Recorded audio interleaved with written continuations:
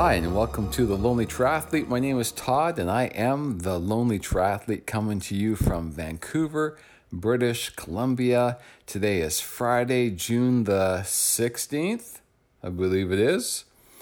And the weather is finally clearing up a bit. Might be a nice weekend, nice time to do some training. Wherever you are in the world, I hope that you are able to get out there and do training. But you know what? As you know, you don't have to get out there to train. You can train in there, in here, inside. So there's almost no excuse when it comes to triathlon training. You can always do it. It just might be inside or outside, right? So go out and get at it. Before I start today's podcast, I want to give a shout out to Dennis again from West Vancouver. He just got back to me, told me about the results of his latest triathlon. Welcome to the Triathlon Club. Dennis, you did it. I was very impressed by your update. And this is just the beginning, my friend. This is just the beginning of this wonderful hobby that we call triathlon.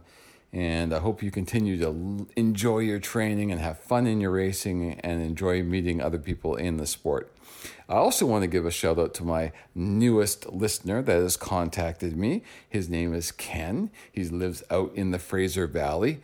Ken spends a lot of his time doing soft shoe in front of the barbell rack at his local gym. He's not yet dipped his toe into triathlon, but he's so triathlon curious. He just needs that impetus to take the next step. And I'm telling you, Ken, if you're listening, you can do it. You can do it. You can do anything you put your mind to. Thanks for listening to the podcast. Hope you keep on listening. Now, let's get to my update. I went for another run today. Just 45 minutes moderate. It felt better than the 45-minute run I did a couple days ago. I felt no back stiffness. These are all good signs. I'm recovering from this crazy little back injury. I have yet to swim. Maybe I get my wetsuit on and head out to the ocean this weekend. It's still cold out there, but folks, I have a wetsuit and I have a neoprene swim cap. So what's my excuse? Heck, I do cold water showers every morning without anything. So least I can do is get a neoprene wetsuit on and hit the ocean. So maybe on Monday you will learn that I finally hit the ocean, braved the seaweed and the floating logs and the other crap that comes floating in from the Pacific to get out there and try some swim training. Good idea. We'll see if I actually do it. Now, I was thinking about my last couple podcasts, and I hope I don't come across as really complaining about my injury. I mean, I don't like it. I don't like that it happened. I'm trying to just keep you updated on how I'm dealing with it and what I'm doing. But I'm not really complaining per se, I hope. At least that's not how I'm trying to come across. Because 5 years ago, I had an injury way, way worse than a back injury. 5 years ago, for all of you who followed this podcast from the very beginning, or who found my podcasts that I do over on YouTube, I had a cavernous angioma in my brain near the brainstem. In layman's language, that means I had a blood vessel, a malformed blood vessel that was likely malformed from birth, genetic. I had no idea it was there. It's very rare. It's even more rare that they burst and bleed. Well, guess what? I won the lottery. I won the wrong lottery. I won the one that rewarded me with a burst blood vessel in my brain near my brainstem. I woke up one morning in December of 2017, and my face felt a little weird, and one eye wasn't blinking right. It was just weird. It wasn't really obvious, but it was weird. And my partner said, "Hey, your eye is like there's something really a little wrong with your face." I said, pardon me? That's insulting. And they said, no, there's something wrong with like the way your eyes blinking or something. I went, I know, I feel fine. I feel normal. Went to work that morning, and as the morning wore on, there was something wrong with my face. So I went into the bathroom, I looked in the mirror, looked fine, but my eye felt like my one eye was blinking half a second slower than my other eye. Weird. Well, as the hours wore on, that side of my face started to droop. And I thought, am I having a stroke? But I could raise my arms. I was speaking okay. I didn't feel like I was having a stroke. So I looked online, and Dr. Google diagnosed me with Bell's palsy. So I told my partner, oh, Google says I have Bell's palsy. She goes, you got to go see a doctor like today for sure. I said, okay, I'll go see a doctor. So that evening, I went and saw a doctor, and I didn't say a word. I walked in, and I said, I've got a problem with my face. He goes, I know exactly what's wrong with you. You have this thing called Bell's palsy. And I thought, Dr. Google said I had Bell's palsy. Now a doctor says I have Bell's palsy. Obviously I have Bell's palsy. So he prescribed some medicine and said it'll go away on its own in a couple months. But when I looked up the medicine that he gave me, I thought, this doesn't seem like the right dosage. So I booked an appointment with another doctor in 2 days. In those 2 days, I started to lose the hearing in one of my ears, like my right ear. And my left leg started going numb, or felt like it was falling asleep. But that's weird. Is this related? Well, it's all happening at the same time. So I went in and I saw the second doctor. I said, this first doctor said I have Bell's palsy, but I'm going kind of deaf in this one ear, and my other leg is feeling numb. And he looked at me and said, you definitely have Bell's palsy, and your medication is not the right dosage, so I'll re-prescribe you some better medication or a different dosage. And I said, what about like my ear going deaf and my leg feeling numb? He goes, I don't know, but you definitely have Bell's palsy. Well, 4 days later, I finally got in to see my family doctor because I still wasn't convinced that I had Bell's palsy. It was like more was going on with me than just my face. Well, it took a minute for my family doctor to say, I don't like what I'm seeing. I don't think it's Bell's palsy. You need to see an ear, nose, and throat specialist, and you need to see him like right away. So he got me in for the next morning. Next morning, I went to an ENT. He stuck like tubes up my nose and down my throat and did all sorts of tests and looks. And he said, Todd, I don't see anything physically wrong with you. Have you had a brain scan? And I thought, I said, no, I don't have a brain scanner at home. I don't know how to get a brain scan. He goes, no, I can prescribe you a brain scan, but it would take a couple weeks. And I wouldn't wait a couple weeks if I was you. So I would go to emergency and I'll write you a note. And here's what you should tell them, that you need a brain scan. So I talked to a doctor friend of mine who happened to be the chief of the emergency department at the hospital I was going to here in Canada.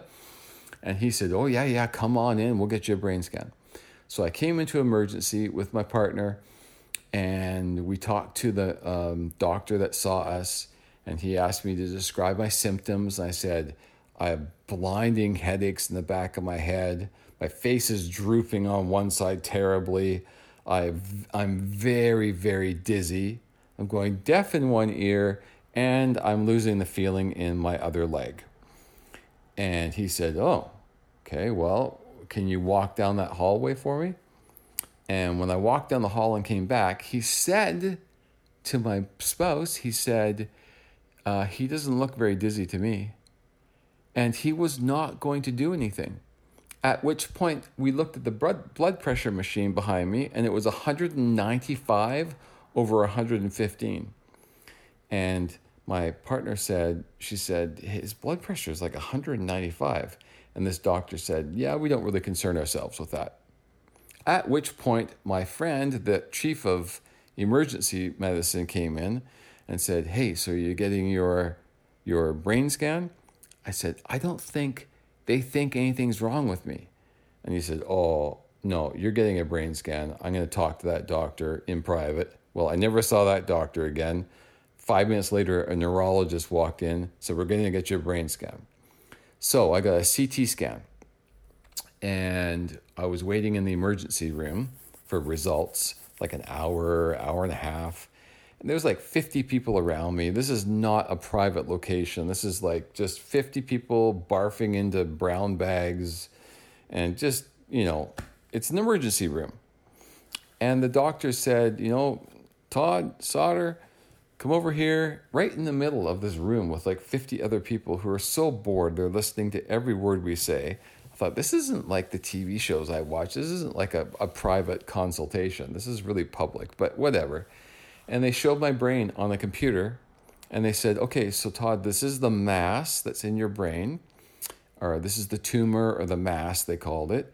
And you can see that it's recently been bleeding around the margins. And we're concerned because these kind of masses, they're usually not the primary mass. There's usually other masses in your body. This is like a secondary mass. So we're going to get someone to talk to you, and we need to do some more tests. So I went back and sat with a couple friends and thought, did they just say I had a tumor in my head? And this isn't probably the main tumor. There's other tumors in my body. It was like an out-of-body experience. So I waited, and the doctors came and said, yeah, we think there's other tumors in your body. And oh my gosh, okay, so what do I got to do? Well, we're gonna get you into a room. We're gonna do all these tests. And for the next week, and this was right close to Christmas, they did test after test, high contrast scans, low contrast scans. Finally, they did an MRI, and nobody knew anything, and they were short-staffed because it was Christmas. And it was just a period of complete uncertainty. Like, what is going on with me? Am I going to die? Like, what is going on? And finally, like a week in the hospital, my ER doctor friend came in and said, hey, the results have been sitting out in the hallway for 2 days. Do you want me to look at them? I says, oh my gosh. Yes, please look at them. Now, the Canadian medical system, when it works, is amazing. But I have to say, it's not been working that well lately, and especially not for me back in 2018, 2019. Anyway, they said they've got some theories as to what's wrong with me, but their leading theory is this cavernous angioma, which is a malformed blood vessel. My doctor friend said, this is what you want. You want this one, because the rest of them are like cancer. So after more consultation, a couple more tests, they came back and said, this is what it is. It's basically a brain bleed. They sent me off to a neurosurgeon. He was, that's a whole other story. He was fantastic, but just quirky as all get out. And long story short is they went in, they drilled into my head, took a chunk of my skull out, sucked out all the blood and crap that was in my skull. And that was 5 years ago. And as I was recovering in the hospital, then recovering at home, my face was like a complete Frankenstein. And I could barely walk 10 minutes before being exhausted. It was at that moment I said to myself, however much I recover from this, I'm going to do my best to recover and do triathlon again. I don't know how fast I'll be. I don't really care how fast I am. I'm just going to get myself to where I can swim and bike and run, and the rest will be cherry on top. And so I basically did nothing for 3.5 months, and then I started to walk. Then I started to walk a little bit longer. Then I started to jog for 10 minutes, and then jog a little longer. Then I got myself a Cyclops magnetic trainer. I put my bike on it. I started doing some manual training. I started, slowly, like every day or every other day, I did about 5% more than the last time. I concocted a great juice for my recovery. I don't know if it helped me or hurt me or did nothing, but I took rests. I learned to meditate. I still do some of the same stuff today, 5 years later, that I did 5 years ago when I was recovering, which maybe I'll do a podcast about some of the things that I do for my health and recovery and mental health and all that good stuff. But anyway, long story short, here we are 5 years later. And last year, I podiumed 3 times. I came third in my category in the States. I came second in my category in Vancouver. I came third in a 10K run out in the valley, all after having a fairly catastrophic brain bleed. So all this has taught me one thing, which is we are all capable of coming back from very serious injury. We are all more capable of doing more than we think that we can if we only believe that we can and create a plan for coming back in a timeline which is commensurate with what the body will give you. You cannot force yourself to recover. And believe me, it was frustrating to not just jump back on the bike and go 100 kilometers and run for 3 hours to what I was doing before my brain problems. But I just taught myself patience, and I said, I am going to take what my body gives me and no more. And inch by inch by inch, over an hour and a half, I got myself to the point where I ran a triathlon. And I want to encourage anyone listening, if you have ever gone through anything or currently going through something which is difficult, like very difficult, catastrophic in your mind, there is always a way. Well, not always. I'm going to say there is most likely a way to come back in some form. Will you come back to the way you were before? I don't know. I came back better, but that's just my experience.